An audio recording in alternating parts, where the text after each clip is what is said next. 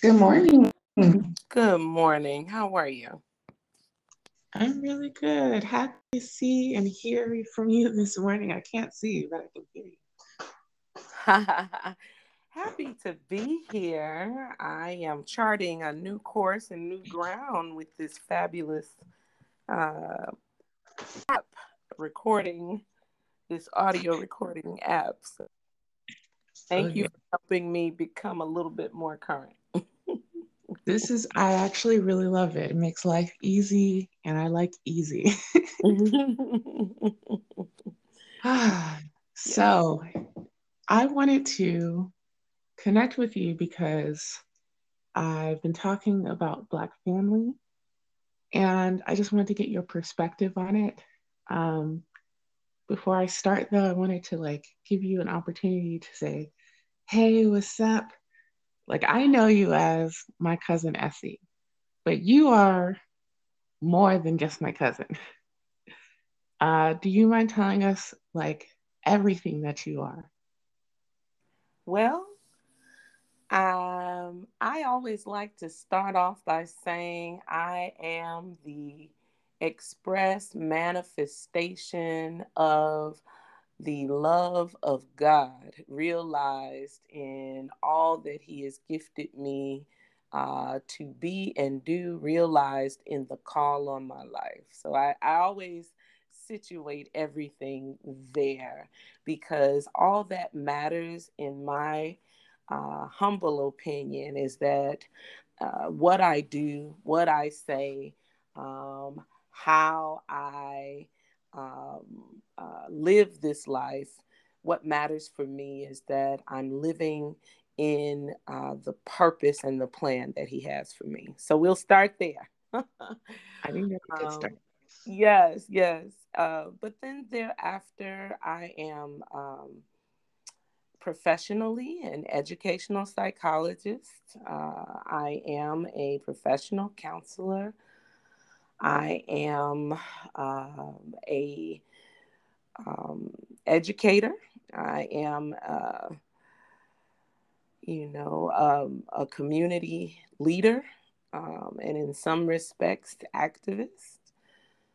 I am a seminarian. I am currently finishing my Master of Divinity at McCormick Theological Seminary. I'll shout them out. Woohoo. And I am the youngest baby girl of four children, a proud auntie to many, and a proud and loving cousin to as many as I can recall and remember, including you. And most importantly, I am a child of the Most High God, and I'll just stop there and just park. I absolutely like your introduction. I think a lot of times we don't give ourselves credit for everything that we are. And I just always wanted to say that I knew that you were always more. I just didn't know how many things that you were. You know what I'm saying? Sure. Um, Yes. so I really appreciate you taking the time out. So I wanted to start off by just asking you about your experience with family, specifically your experience with family and community. Um, because I know in my conversation, the thing that I keep on talking to people about is this idea of what the Black family is, and then the idea of what the Black family was. Because I feel my mom was born in 1956, my dad was born in 1960. I feel like there was a very different type of family relationship that people had in the 60s, the 70s, and going into the 80s. And this is a family relationship that I personally never got to experience. Um, it felt like people were way closer. On my mom's side of the family, everyone used to have Sunday dinner at their grandmother's house every Sunday. Um, there's just so many things, so many stories that I heard but like actually never experienced, because by the time I was born, things such as Sunday dinner just didn't happen anymore. And I wanted to hear like what is your experience in family and community? Sure, sure, sure. Yes. So, um, for the most part, Shatana, it was very similar to what you describe of your parents' upbringing. So I am a child of the 70s, so I'm smack dab in the middle of that span of time that you sort of framed there. And I come from a big family on my mother's side. My mother was the oldest of 10 children, and everyone was, both sides of my family, as you know, are Southerners. So we're connected on your father's side. So my mom and dad's side are from the South, Mississippi, Alabama. And yeah, the traditions that those Southern traditions were yet practiced as I was growing up. Um, Family gatherings were always very important. I don't know that we got together every Sunday as a family collective, but we did get together quite often. As a matter of fact, especially, certainly holidays that went without saying. My mother was always hosting Christmas. I think that was her favorite holiday to host, but we didn't miss our gatherings as a family. So we would gather for the holidays, and in general, also, we would gather at church. Sunday it may not have necessarily been Sunday dinner, but we would have had fellowship with many of our family members, my grandmother, my mother, a couple of my aunts.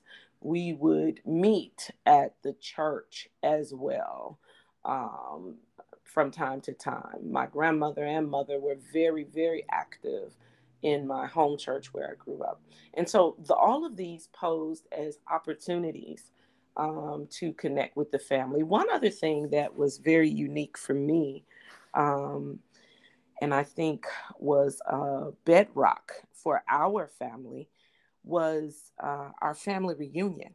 And our family reunion was a big, big deal on my mother's side. My mother's side of the family was split. They were born in, they were from Mississippi, but of course, all of them migrated either to Chicago or to Los Angeles. And so those of us who were in Chicago, we formed a side of the Chicago chapter, if you will, that would be planning for that big, great family reunion. And those who were in Los Angeles, they were the LA chapter. And so growing up, our family reunions would commence generally every other year. And boy, was it a big affair. Typically, we would go back south, back home to what they would call the home house. We would always meet. The home house where my mom grew up is still a part of the family and the land that they own. And then those family reunions would take us all over the country. I can't tell you how many states we visited as a family in the name of our family reunion. So those were the experiences I remember on my mom's side. On my dad's side, the side that we share, the family gathering for me, because I was born and raised. I don't know that I mentioned that I live in Chicago, and so the way that we gathered was my father would traditionally go back home. When I was much younger, it would either be around Thanksgiving or Christmas, depending upon how that fell when I was much younger. And then as I grew older, we would go back maybe for summer visits or whatever. As I grew older, it was exciting for me to be able to drive my parents back home. to stay for a bit, maybe a week or whatever, to share and visit with family. And once again, when we would visit, the tradition was on. Our grandmother, your great grandmother, whom I'm named after, by the way. I Her nickname was Manager, though. She would cook, and our aunt, my father's sisters, everybody would be in town, generally speaking. He had a sister in Atlanta. She would drive up. And so, yes, family gatherings were very important, very special, and typically centered around food as well, as we would celebrate and spend time with each other and gather at the table. Wow, there's so many things that I didn't know. I kind of knew some aspects, but I didn't know. First of all, I didn't know that you were named after my great grandmother. That's really cool. Yes. And I didn't know that your mom's side of the family was from Mississippi. It feels like, I don't know, for me, because my mom's side of the family never actually left the South.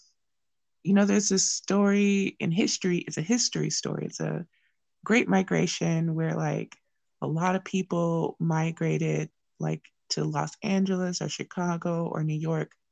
But in all reality, for my side of the family, we kind of stayed in the South.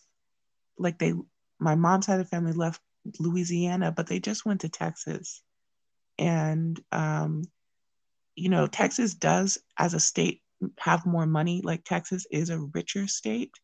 I Mm-hmm. remember looking at like the GDP, but I feel culturally Texas is not that different from Louisiana in terms of like, I don't know, just like southern racism. Sure. Um, so there's that dichotomy of like going north and then coming back south that like personally I hadn't heard anyone have that story, but like in your story I hear it. You're like, we went from Chicago to Mississippi, or from Chicago or Los Angeles to Alabama. Um, and I really appreciate like just hearing that. Yes, Um, yes, yes. Yes, we are the dis I don't want to say, well, yes, we are the descendants, the children's children. That great migration was real and present, and was very impactful in many respects for both my mom and my dad. All of my mom's family, all of her siblings, and eventually her mother. We called my mother's mother, her nickname was Madia. So we had a real Madia before Tyler Perry became very famous for coining the term. But at any rate, everyone migrated from Mississippi on my mother's side. And on my father's side, everyone did not necessarily migrate. My father was one. His brother, his oldest brother, uh, John, migrated, ended up in Colorado. And I think that was more situated around his career in the military as well. And so, for various reasons, our families and our family members shifted. But I will say, for a very deliberate reason of upward mobility, opportunity, I will say that on my mom's side, everybody left Mississippi to realize a better life for themselves. I love it. Okay, so I feel like we have a good basis. We know what the Black family historically has done and has come from. And so I want to kind of bring it into today. What is the Black family today? And to kind of ground, I've spoken to friends who live in New Orleans, and, you know, from my conversations with them, they feel like family today isn't really about that tradition or even about that history so much. It's more so about finding your community through shared values because we have less connection, I think. Um, another thing that they said is a lot of times you're not going to find positive people. You might find a lot of brown people, but they won't especially positively impact your life just because of various reasons. I think a lot of people have, like, people of all races have unhealthy habits, or they just don't see the same thing that you see. They don't see eye to eye. So they emphasize that it's really important to not consider, skin tone as the end all be all, but more so consider your values as the way by which you should build your community.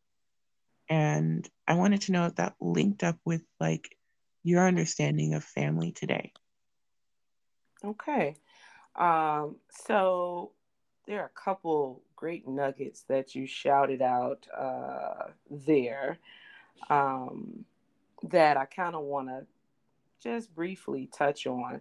So uh, you are absolutely right in how you framed this um, sort of notion of the Black family today. Essentially, there has been a shift, a huge, huge shift. Um, in order for me to talk about the shift, though, let me just do a little more grounding to in terms of what once was. And so, yes, I've talked a bit about what my family experience was growing up, but the Black family, when we think about it collectively in general, was, in my opinion, and from what I have, observed, uh, was traditionally shaped and steeped in a collective value system. And I mean, everything was about we. And when I say back then, I am framing things. Even I can even take your frame. You started 60s, 70s, and 80s, but I would take it, back further and certainly talk about, everything from the 60s on back. Family values were steeped, in my opinion, in a collective nature. It was about the we of the families. Anything that was done, if you were found, being a bit mischievous, it was a shame placed upon the family as well, your actions. And so the family was a central core in Black life. And I think it is very important to also mention that during this time, our families were, particularly when they were in the South, our families typically were much bigger.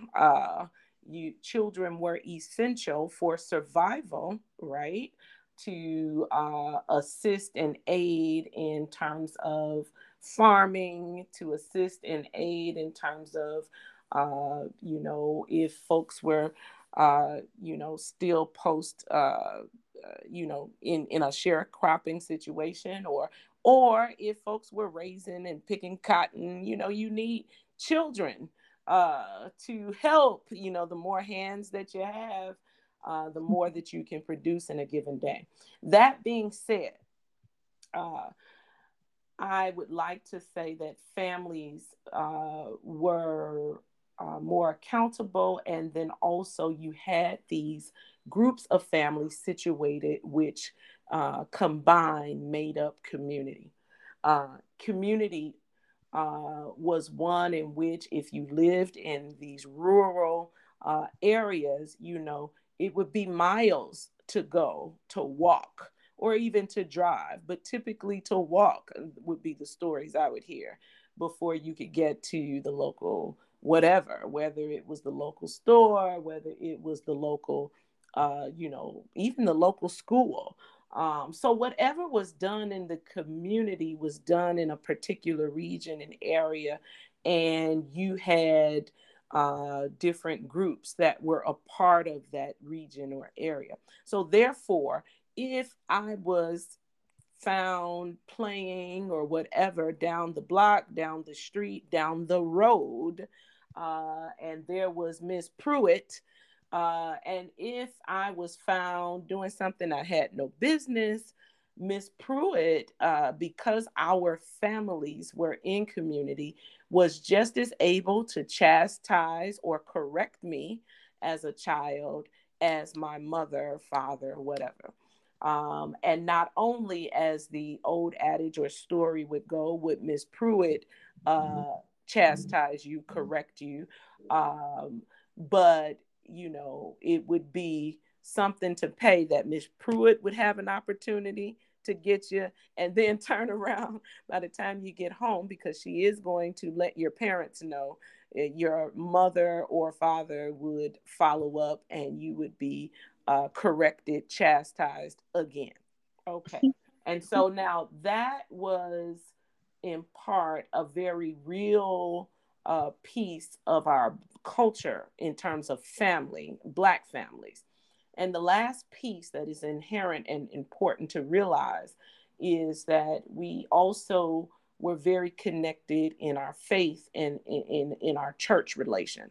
And so church was also within that community, meaning that the closest church may be down the road or whatever, however mile or however long or short it would be. Typically, that church was situated within community. And so our families, what I'm trying to suggest here and uh, uh, sort of wrap our head around in this conversation, is faith was also a central core value within the family, which is why, your faith values were the ones that were to drive and to regulate your behavior. And that is why, if your behavior got off course, it would be a part of the faith family value to correct you accordingly within the community as well, because we all things were as one in community. So I just wanted to start there to situate the Black family, because when you talk about the shift in the Black family, you're talking about something bigger than just a shift in migration. Yes, there was a great shift in migration for many Black families in this country, in America, but there's something greater that has shifted as well. And so, as we migrated away from our rural communities, we also migrated from the demands of the rural environment, right? And so as we move up north, or we move up and out to other opportunities, as the industrialized age came about, you found that families weren't necessarily um, uh, working together in a workspace or an environment as they used to. And so this is one way in which you find a disruption in the values that you had in the South. The other thing is the busyness of city lives. Not only the busyness, the how do you put it, the inviting diversity, maybe I should say, of different things that you could do, get involved in, engage in city life, also is very different than rural life. You had access to the store, little, across the street or up the block. You had access to, the entertainment, for example. in ways in which you didn't have in the South. And so I think that is a game changer as well in terms of a shift in value as well. And the last piece that I want to mention is that there was also a shift in our faith values and our church behavior and going ultimately. And I say ultimately because it wasn't like an immediate shift. I maintain that Blacks that moved up from the North or migrated still found a way to congregate in their churches, still found a way to keep God central in governing how the family operates. But as time has moved on, as you pointed out, the 70s, the 80s, I would dare say you don't see that great of a shift in the 70s and 80s.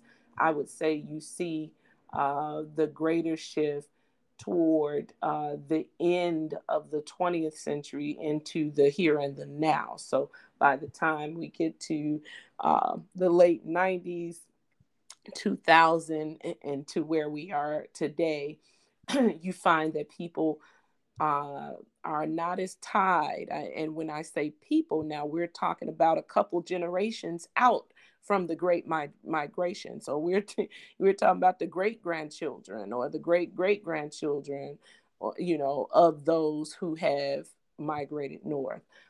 They're not as tied to church and their faith and all of that. The other thing is we're also not as tied in community. So people don't know their neighbors like they used to, 50, 60 years ago. People aren't as tied because my neighbor could, just as well be one person today. And, I can move out of this neighborhood and be somewhere else tomorrow. And we have shifted from a collective mentality to a very westernized, individualistic kind of mentality. I got mine, you get yours. It's all about me, myself, and I think in our culture, and I think this mentality has seeped in and permeated itself in our family. I know I've talked a lot, but the last thing I want to say is I also find that there's been a great shift in the disruption of our families, directly the direct disruption of our families has also increased and enhanced itself. And let me frame that by saying, ever since, the transatlantic, our families have been disrupted from 1619 and beyond in some form or fashion. I'm not going to go way back to those beginnings, but the Black family didn't begin and end in 1619. But in terms of the disrupted experience here in America, we can trace that back for many, many years, over 400 years. And it is yet pervasive today. Our families were disrupted in the South. We are the descendants of strange fruit, those who had to endure being lynched, maimed, burned, killed. We are the descendants of those who were and yet are oppressed. And so that disruption really was one in the South 50, 60 years ago, really galvanized us even closer together out of a sense of survival. But here we are some 50 or 60 years later, and that same disruption has manifested itself in so many different ways. It's still there, but it has manifested itself in mass incarceration. It has manifested itself in gun violence, and specifically what's highlighted today in terms of police violence. It has manifested itself in the laws that we have, the mandatory minimums, and how once you are deemed a federal offender, once you have this record, how your life, how you are allowed to be discriminated against for life, according to the law. As Michelle Alexander has coined it in her text, the new Jim Crow. And so I think all of these factors play into what you are pressing me to talk about in terms of values for building community. I see a scattered set of values today. I see a very skewed adoption of values that I don't know that I don't know how to capture it all, but I do see that we are, adopting more to the culture and the lay of the land, where money is the new god in many Black families. I'm not, please don't misinterpret me. I'm not laying claim that this is for all, but money is a god in this country, in this culture. And it is for many a measure of success. It is a measure of comfortability. And when you're dealing with a group of people that have been marginalized, that have been laid at the fringes of society, that have been oppressed, in education, they come from the group called the have-nots. Well, then it makes sense that it's important for you to make money, no matter how legitimate that money is made or not. And so this, to me, has been a digression of core family values that were centered in faith, centered in God, to centered in a God of capitalism, centered in a God of individualism. You don't see community today where people are necessarily concerned about the other person's well-being. People can see people getting injured, beat up, even shot today, and stand up and look. It takes a collective sense of I've had enough to get to the point where we as a people galvanize our forces today. So when you see a Michael Brown, when you see a Ahmaud Arbery, when you see a George Floyd and a Breonna Taylor, after having incident of a Sandra Bland, incident of a Philando Castile, after having multiple incidents of this sort of violence that has gone unchecked, then finally one straw breaks a camel's back, and then you'll see a galvanizing of the Black family, the Black voice, even the Black faith toward the cause of liberation. So I'll stop there. I know I've talked a moment, but yes, our values are are steeped in a lot of things. I'm not saying the faith is thrown out the window, but it has been infused with some values of this nation, of this culture. I think that has also sort of tainted the pot, if you will.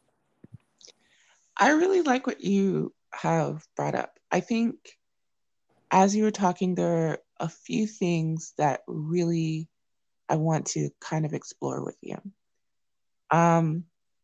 So you kind of talked about how basically white supremacy transforms. Like you mentioned Michelle Alexander's book, The New Jim Crow, where she really goes into how white supremacy has become a system as opposed to something that's way more apparent. So like you said, we are the descendants of people who have been lynched or who have experienced white supremacist violence in a very direct sense. And over time, like Michelle Alexander explains, this kind of violence became a system so that the violence isn't so apparent, but so much it's kind of designed so that it can make criminals of Black people. And I want to kind of throw out a theory that I have, and this theory is supported by a couple of current events. Um, so, Black family, I know, is very steeped in faith. And the stories that you told me about, like having to walk a mile or two to get to anything, are very much so stories that I remember hearing, but also reading in like Zora Neale Hurston's books or Toni Morrison's books. Like these are stories of like what it meant to be a Black person in this like historical remembering. And so, you know, what you said really just brought it more current, more real, because you know Zora Neale Hurston and Toni Morrison wrote fiction.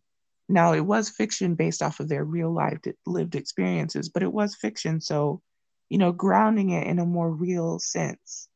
Um, and you know, the characters in those books always had like a faith, and their faith was very ground in like their family, what they understood about life, and this faith was something that they practiced in every aspect of their lives. And so the current event that I wanted to bring up was Stacey Abrams in Georgia and the work that she did to help, you know, get Black people activated politically, which is very difficult to do.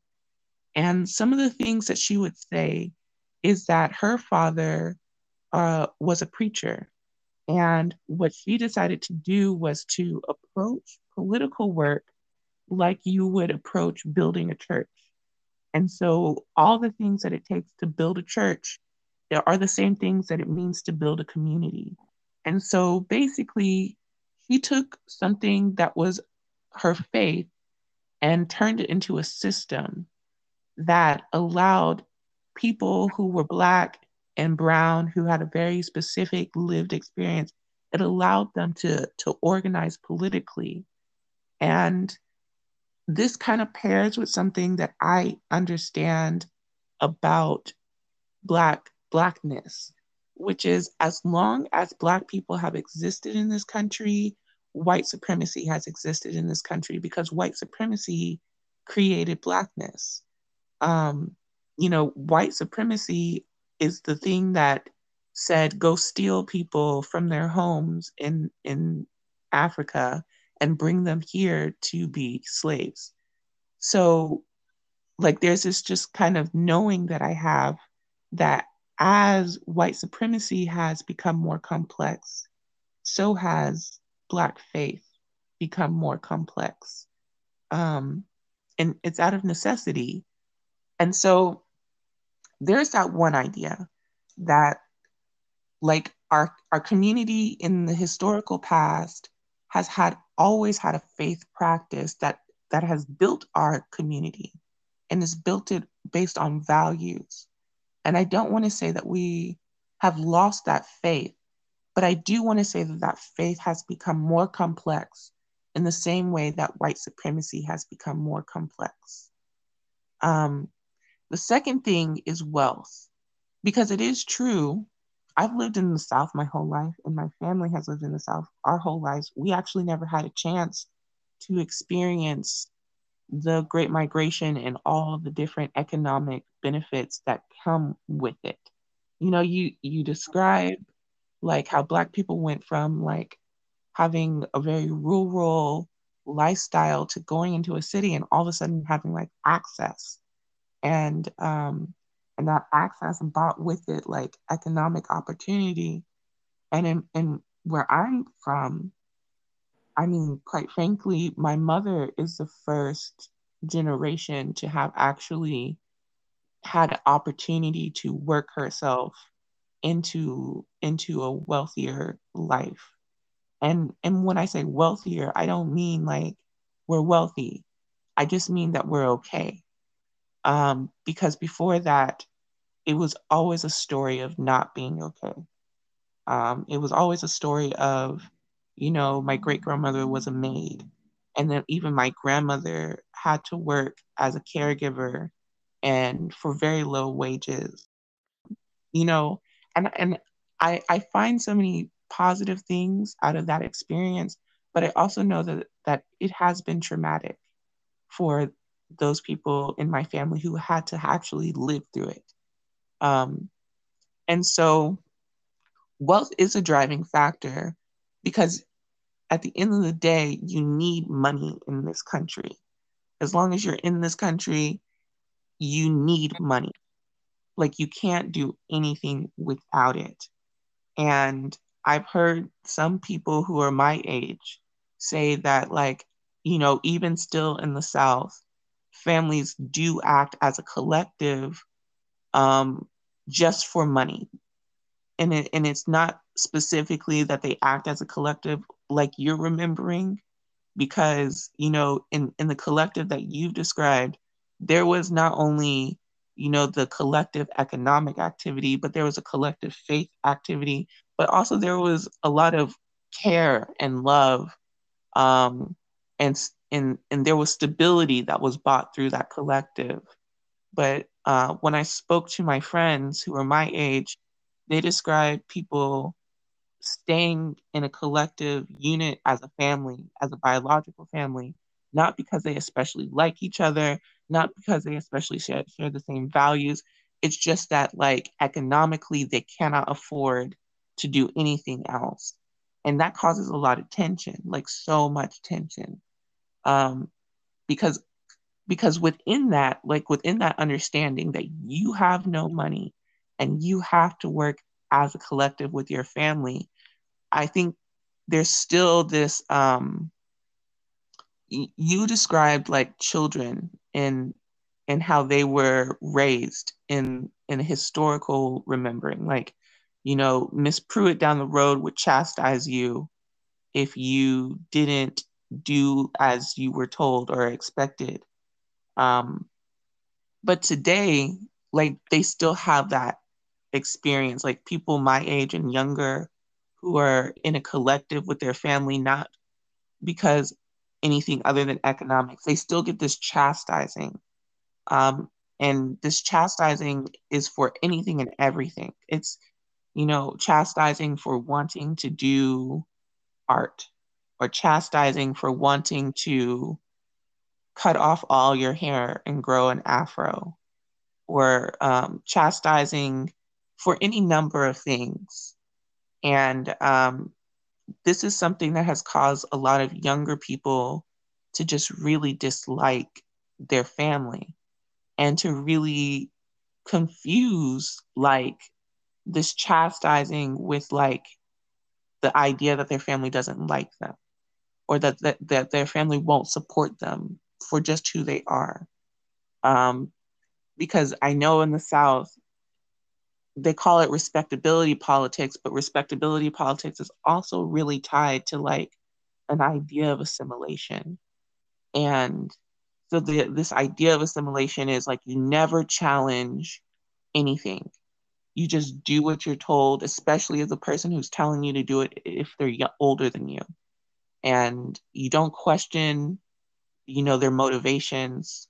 Um, if you have something like dreadlocks or an afro, it's definitely, you're pushing the boundaries here, because your politics seem to be going in the wrong direction. Um, if you do anything other than find work, and I'm talking about like just the most menial jobs sometimes, if you do anything like try to follow your dreams, you're seen as someone who isn't really doing a positive thing. You're doing something negative. And that is something that's a really hard pill to swallow for a lot of young people. And they end up alienating themselves from their family as a result of it. And I just wanted to bring that up because I can see how, like, when I'm listening to you, that there was a point in our family lives where like there was this cohesive unit and all these aspects work together in a better way. But whereas today, like it's like these holdovers aren't especially working in the way that they were intended. Do you know what I'm saying? Mm-hmm. Yes, yes, yes. And You said, um go on. uh and I just wanted to end there and just like hear what you were saying. No, no, no. You've said a lot, is what I was going to say.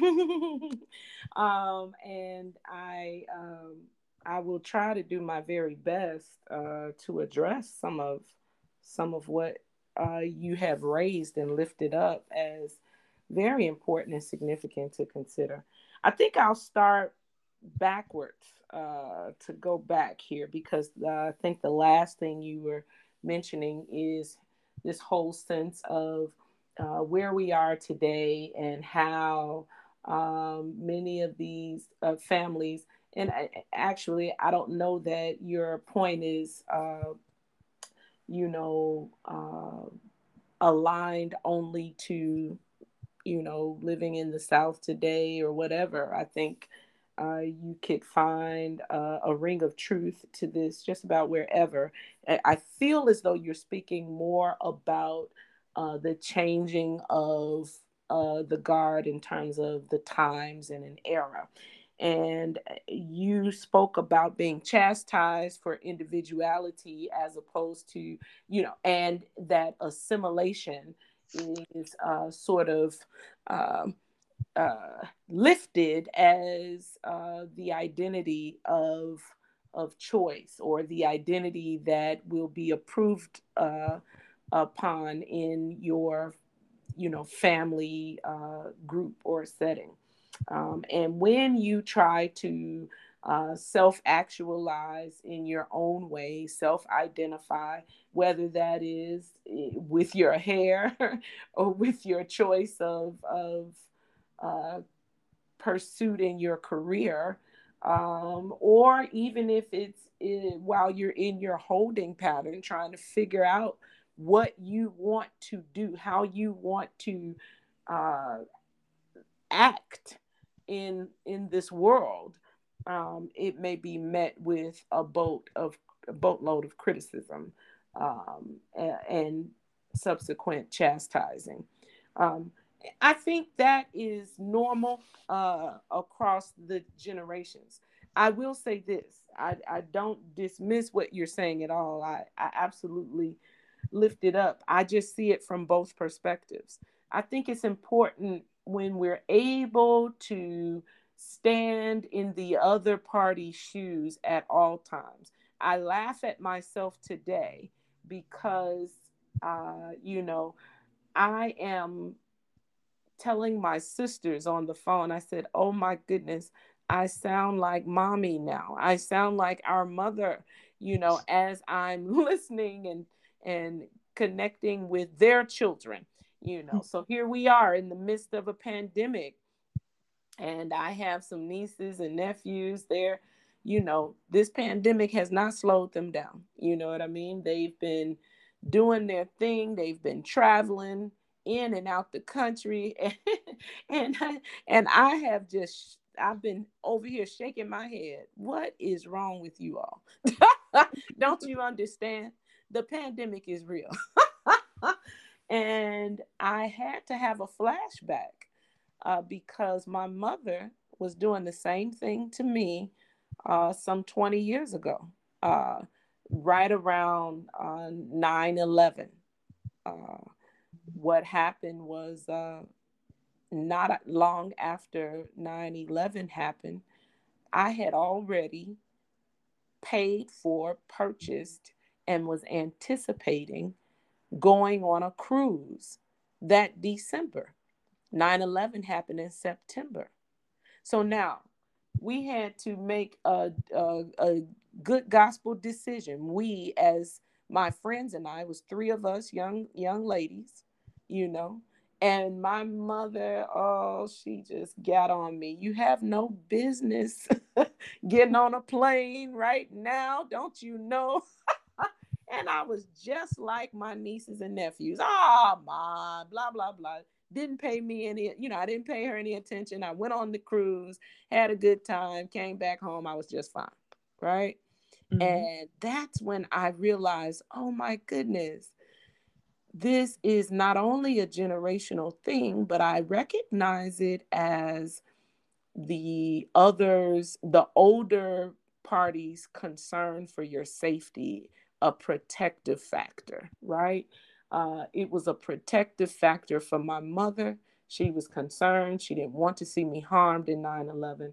I'm willing to bet, and it's a protective factor today for my own, uh, sharing and sort of admonishing of my nieces and nephews, right?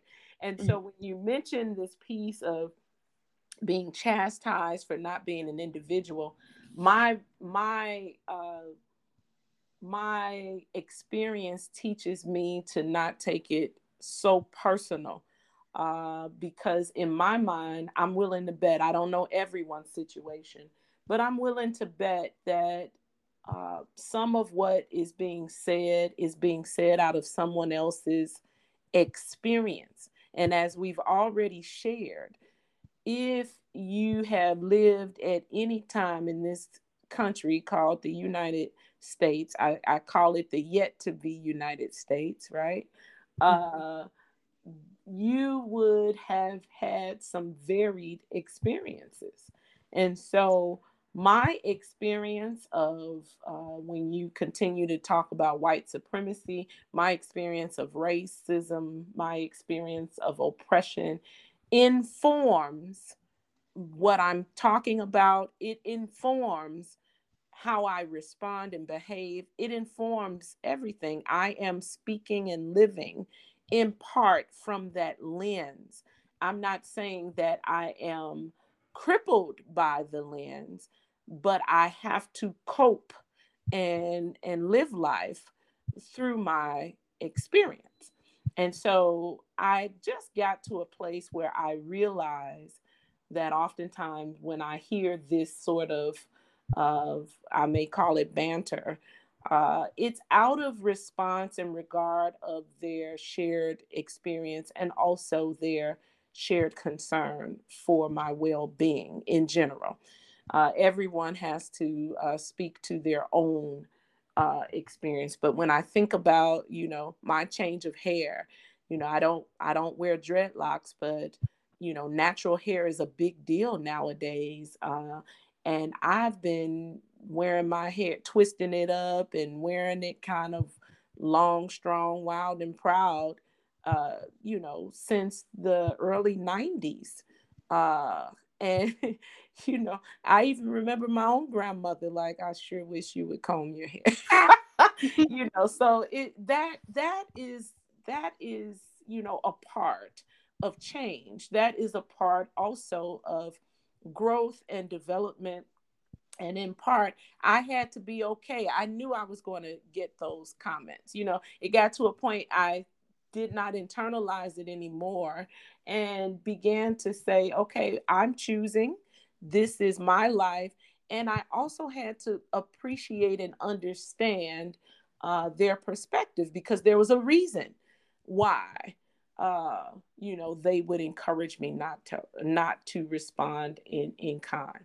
I'll never forget, I'll say this and I'll leave that subject alone. My great aunt, near and dear to my heart, my grandmother's sister, I'll never forget, I got so upset one day with something that was going on in my community. I really don't remember what happened, but I called my aunt up and I said, I called and protested this, and I am writing a letter, and I'm going to do this and I'm going to do that. I was asserting my activism and how I was going to respond to a most recent experience of discrimination. And her response to me is, you better leave those white folks alone. Leave those white folks alone. And I took what she said. I wasn't offended or insulted by it. I still did what I had to do for me. But I recognized in that moment that she was born at the turn of the 20th century. Do you understand? She was born in 1919. You know what I mean? And so her shared and lived experience is very different from what mine is. And the liberties that I share and I, live in and walk through and operate under were not hers, in her era. And so I understand, even though she is living in a day that was a new era where things are a bit different, it's hard to get out of that mindset of what you were raised under. And so I get that. And it's okay. And I appreciate her wisdom and her insight. And I didn't throw the baby out with the bathwater. I know that there's also some wisdom to what she's saying too, in the sense of thinking about, you call it white supremacy in general. I'm thinking about the empire collective. I recognize that, these systems and structures are designed to remain in place for the benefit of white men in particular. So I'm very clear about that. And to a great degree, what she says is still very true. Now, I want to take that and use that to sort of dovetail and pivot into this piece that you mentioned in terms of, moving from the South to the rural community, and how, the picture that I painted earlier was one of moving, almost like the Jeffersons, moving on up, Yeah. to the east side, right? Well, moving on up northward to opportunity and the big pie in the sky. Let me qualify that and offer some disclaimer here. So that does not mean that this was absent of racism, absent of, discrimination, absent of oppression, absent of, um, absent of uh, being subjugated uh, to a second class sort of uh, benefit, a second class benefit. So I could work the same work, do the same job, but I would not reap the same reward. That remained true. Ah, so just moving up north didn't mean that the South was the only place that was wrought with uh, oppression and racism. No, that is so far from the truth. And when I'm thinking about that great aunt, I'm thinking about countless stories that she would tell when she migrated here to Chicago, to the community in which her home is still today. Has evolved and transformed with gentrification to a very sought after prime property kind of community, right? Whereas when she migrated here, she would often tell the stories of how Black folks were living on top of each other, ghettos, slums kind of situation. The home that is in her family's name today, that she purchased, she and her husband own, right? Her family owns today. I want you to know it's a gray stone, which means it has two levels, huge building, several rooms in that building. And when they moved here, they were paying to live in one room in the home. So I just want to paint a clear picture here that moving up north did not mean you were moving away, from the likes of the KKK. You know what I'm saying? And that brings me to the next point of when you talked about, uh, in terms of Michelle Alexander's book, and white supremacy created this system, uh, of racism, or making Black people, criminalizing the criminalization of Blacks. But I press you on that. I want to submit to you today that the system has always existed. It's a caste system. It has always existed, right? As long as you've had white folks trying to lay claim to American shores, it has been about control and domination. It has never shifted. It has always existed. And I just want to offer a sidebar there, because black presence here in America did not start with the transatlantic slave trade did not start there. You know, there were Black folks here, on this land, on these shores, well before a white person set foot here.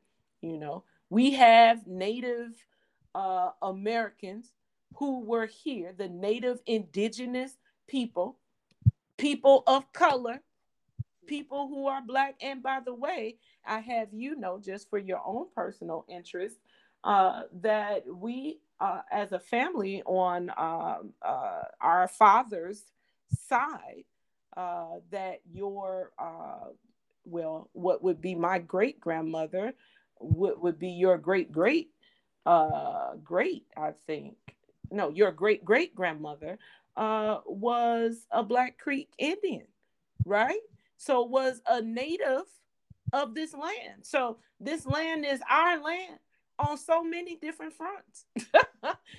So I press the issue of this system hasn't been created. This system just has been reimagined over and over again, covertly reimagined, but now it is overt again.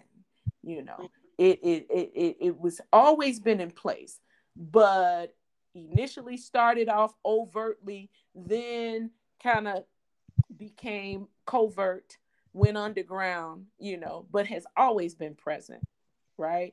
And now is wide open in your face again. And so this is where we are in terms of the systems and structures that we have been in a perpetual fight, if you will, to stand up and resist, and stand up against. And last but not least, with your reference to Stacey Abrams and her action of building community, as her father, and I want to give credit to her mother, both parents are, if I'm not mistaken, in preaching, So she wonderfully has some great models in the work of community building and relationship building, really. And so she transferred that into action. I am so very proud, because at the end of the day, her gubernatorial race was in Georgia was subverted, was undermined. Those votes were deliberately distorted, that she would not obviously win the race. And what I love, the lesson to be learned, is she even reported getting to a place where she soaked in her ice cream for a few days. For a moment, she had a small moment of, sitting in the disappointment, and then she took action. I encourage anybody to watch her TED Talk on this. Then she made a decision to answer a few questions for her own self, and began to take action and allow the disappointment and the the undermining of her race to fuel her subsequent action, which, as you see, took a lot of time and investment to get where she was able to be a very influential factor in the changing of the state of Georgia from a red Republican state to a blue one. And now, even that action, it has, Georgia has passed laws recently to roll back the hands of time and reenact more voter suppression. And so we are in that struggle, that age. That struggle has never stopped. I just want to take pause to mention even Reverend Senator Raphael Warnock as well, who is one of the beneficiaries of Abram's work, but also uh, a clear activist, has been on the wall in the state of Georgia, pastor of Ebenezer, the great Ebenezer Baptist Church. If we know our history, right, where the late, great Reverend Dr. Martin Luther King Jr. pastored and his father pastored, and so I just want to really bring light and lift up the necessity of this preacher, right? Everybody talks about the separation of church and state, recognizing and realizing the full call on his life, that that the action of Jesus, if we're really walking in the call and the action of Jesus, if we're really fulfilling our faith walk as Christians, I can only speak for what I align with in Christianity. You would know, if you search the scriptures, that Jesus was all about uplifting the people, righting the injustice, laying claim to delivering those who were in bondage, freeing people, was all about healing those who were sick, and lifting up those who were downtrodden. The ministry and the work of Jesus was justice minded and oriented. And if you pay attention, there is no way that you can stand in good conscience as a faith believing and abiding Christian and not act in kind to stand for justice, righteousness, peace, truth, to stand for the manifest equity of all God's children, and in particularly those who find themselves often oppressed, those who have the hue of me and you, those who are Black, those who are brown. The ministry, our God is the God of the oppressed, to point or to give homage to the late great theologian James Cone.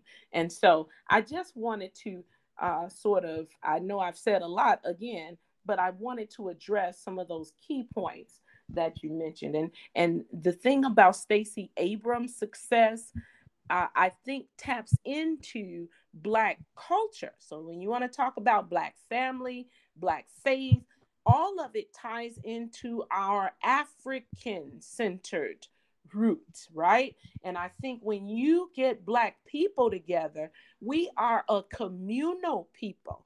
This is why the days of old were deeply rich in community. Community means something in our Africanism, in our African culture. And so, I know that Stacey Abrams, they got out there and they went to knocking on doors. They went to having personal contact, because that's what matters in the community. That is how church building happens as well. When you reach out and touch someone, we are a people who are shaped, we are moved, we are influenced by the personal touch. And it almost reminds me of an adage that Maya Angelou is noted for coining, or noted for lifting up often, that people may not remember much about what you say, but they'll always remember how you made them feel. And so we are a touchy-feely people. We are personal people. And I think when we get out of the comfort zones of this individual nature, get out of our personal pods and homes, and when we get out in community and get in fellowship with each other, you will find a lifting, not only of Black people, but all people. I believe as human beings, we were designed to be in relationship with each other. Relationship absolutely matters. I'm so in love with everything you just said. I do have one last thing, and this will be the last thing before we go. Okay. So I had a similar conclusion with a friend of mine, and he said something along the lines of, we won't be able to kumbaya ourselves into liberation. And this pairs with another thought and about our African roots. So I've been thinking about Harriet Powers, who was a woman who lived during, the enslavement period, and she made quilts. And Harriet Powers, she made story quilts, and they would tell us that she's illiterate, but I believe that she just spoke through her art. And so she would use these story quilts to not only talk about her faith, because she was very faith driven, very Christian woman, but also use these story quilts to talk about her family. And through the pictures in these quilts, they tell a story. Um, and like when you study it, like art history, when you look at it, the story is that your faith will operationalize you. It will allow you to reconcile death and operationalize your mind. In essence, she uses a lot of stories, the story of Moses, or the story of the Great Flood. Stories that are of tragedy and death. And she puts those into her quilts as something that she built her understanding of faith around. And and I wanted to kind of end on that, because again, back to my friend, he was saying that it is important to build community, and we are a people who build through in connection. But he also mentioned that there are people who can't be trusted, like people who will show up in your community, they'll look right, they'll talk right, they'll do all the, but they don't have your best interest in mind. And so there's just an eroding of trust. Like we can't trust each other. And somehow we have to balance that. We have to balance the fact that we need each other, that we want to feel in community with each other. But sometimes the person who will kill you or bring you down is is are the people that you thought you were in community with. And so, like, to balance the two thoughts, like, we have an African faith that is built off of collective identity and work. And also, we have an African American experience where our faith has operationalized us to deal with tragedy and death. But we also know from our experience that we can't 100% trust each other. I wanted to know what your thoughts are on, like, maybe working through that. Okay. Well, once again, let me just say you are never short on uh, giving me a boatload. I mean, this is more than just a nugget to chew the fat on here. And so, I will do my best to try to address most of this. I love the fact that you mentioned this piece of not kumbayaing yourself to into liberation. I'm not quite sure what your friend meant by that, in the sense of this is more than just a come to Jesus moment, is I guess how I interpret it. Um, I absolutely believe that yes, it's more than just singing that song, it's more than just saying nice words, it's more than just talking the talk. It's very essential to walk the walk. I want to point us toward the late great prophetic word of a very familiar Black history giant, that of Frederick Douglass, right? When giving his emancipation talk, speech to the West Indies in their liberation movement. We often know the beginning of his talk, which sort of goes on to say, if there is no struggle, there is no progress. Um, but oftentimes we miss the in between parts. He talks about you can't say that you love you know, the, the, the crop, or the blooming of the flower. I'm paraphrasing here, but the point is, you can't say that you enjoy to reap the harvest of the land if you're not willing uh, to also work the land, till the soil, or you can't say you enjoy the beauty, if you will, of the trees and the grass, and not also, uh, deal with the rain that must fall in order for the vegetation to flourish and become and sustain itself as life giving. I guess at the end of the day, is struggle is always going to be with us.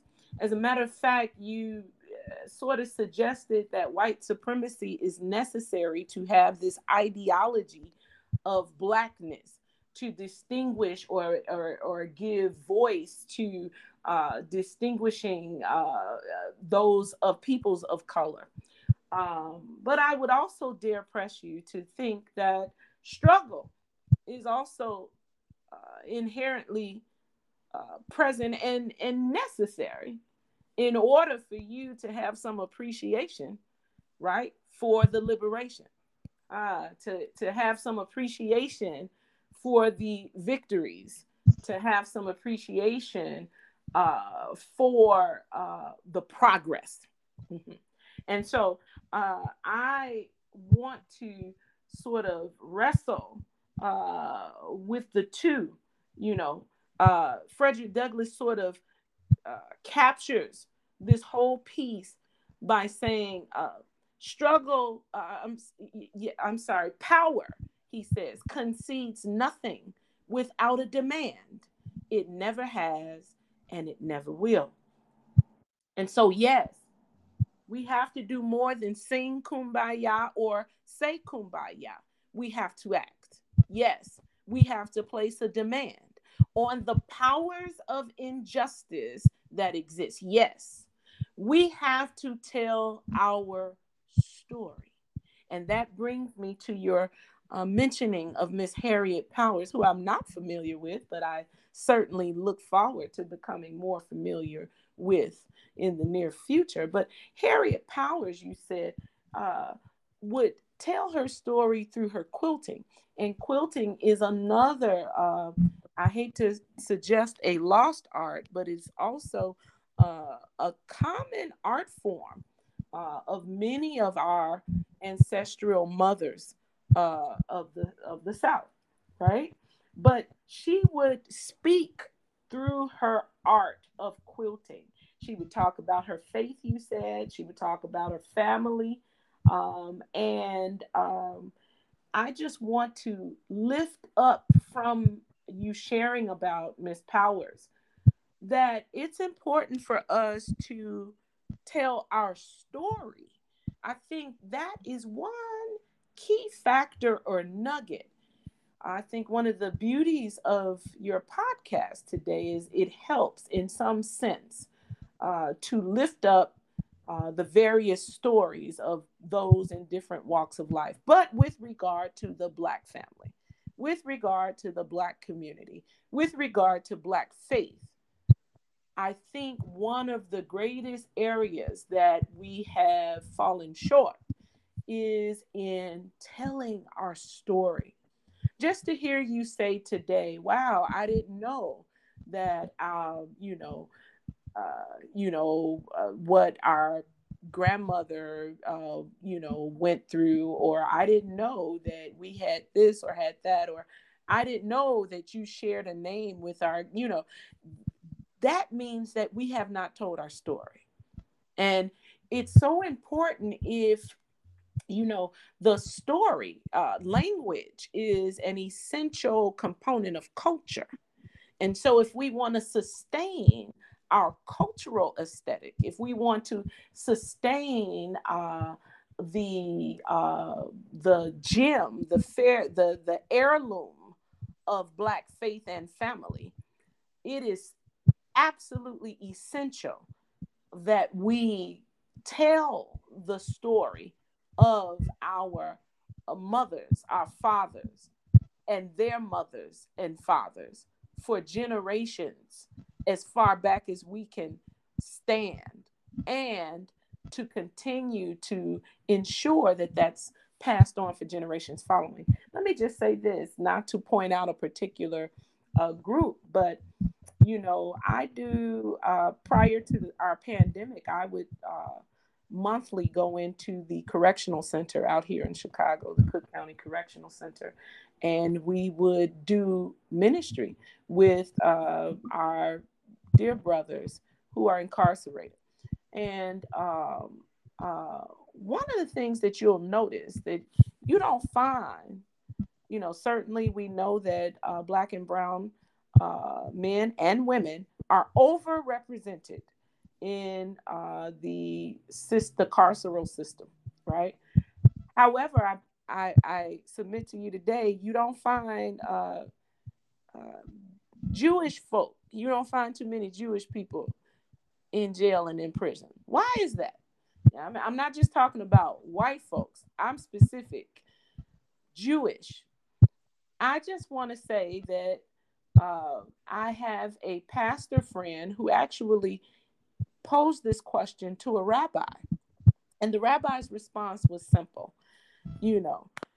Not that Jewish folks are any better than anyone else, but Jewish folks don't allow anyone else to educate their children. They have their own schools. They continue to maintain the practice of their tradition in their homes. Uh, you know, there is a rite of passage for every Jewish teen to, go through their bat mitzvah. So, what am I saying? I am saying that these are traditions. Every Jewish man, woman, boy, and girl can tell you about the Holocaust. But how many Black children can talk about the Black Holocaust that persists today? How many of them even know about the transatlantic? How many of them know about the Jim Crow South? How many of them know about just the experience of their grandmothers and their great grandmothers and fathers? We have stopped telling our story. And I think that is the greatest lesson or nugget, if we end today, in terms of what we can do to continue to take our faith and allow it to help us to deal with the death dealing systems of oppression that we continue to stand against in our culture. It's important to be able to be an informed people who know who you are.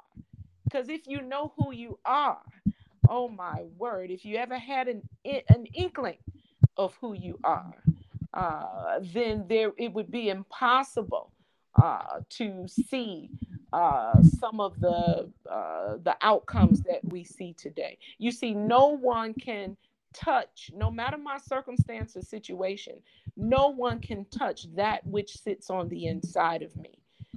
I'm very clear about who I am and whose I am. And I just want to say, with your point about uh, this lack of trust and this concern about, uh, you know, everyone who's your kin is not your kind. That's an old adage that we often use today. And that may be true, but that's true everywhere. Once again, when I lean on the ministry, the life, the model of Jesus Christ himself, even Jesus handpicked each disciple, and Judas was one of them. One of them was going to be a traitor. One of them was going to, lead him into the throes of those who would ultimately crucify him. And so, you know, having to deal with the outliers, of families, or the outliers of communities, the imposters, if you who will serve to undermine, the trust, undermine the relationships, the bonds, and the values. Those folks will always be present.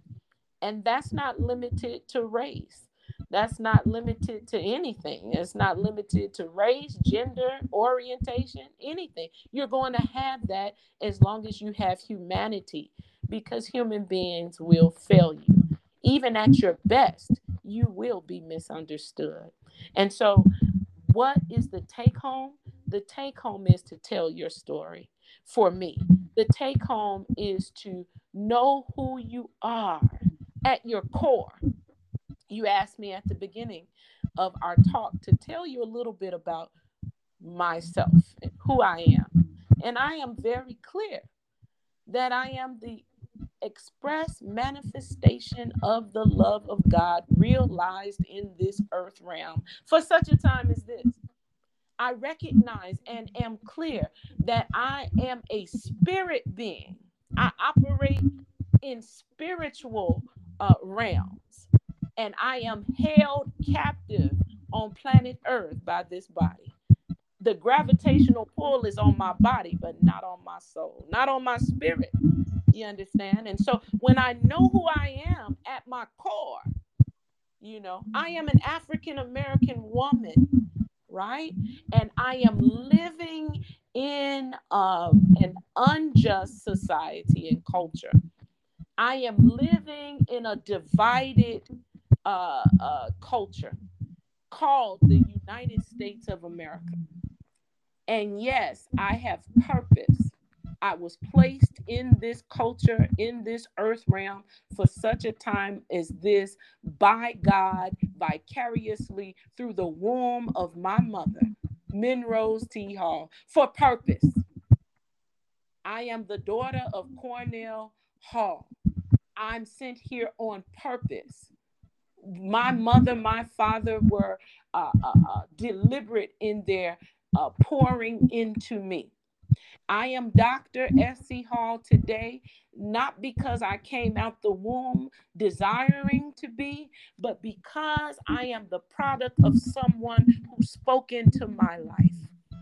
Not just one, but several someones.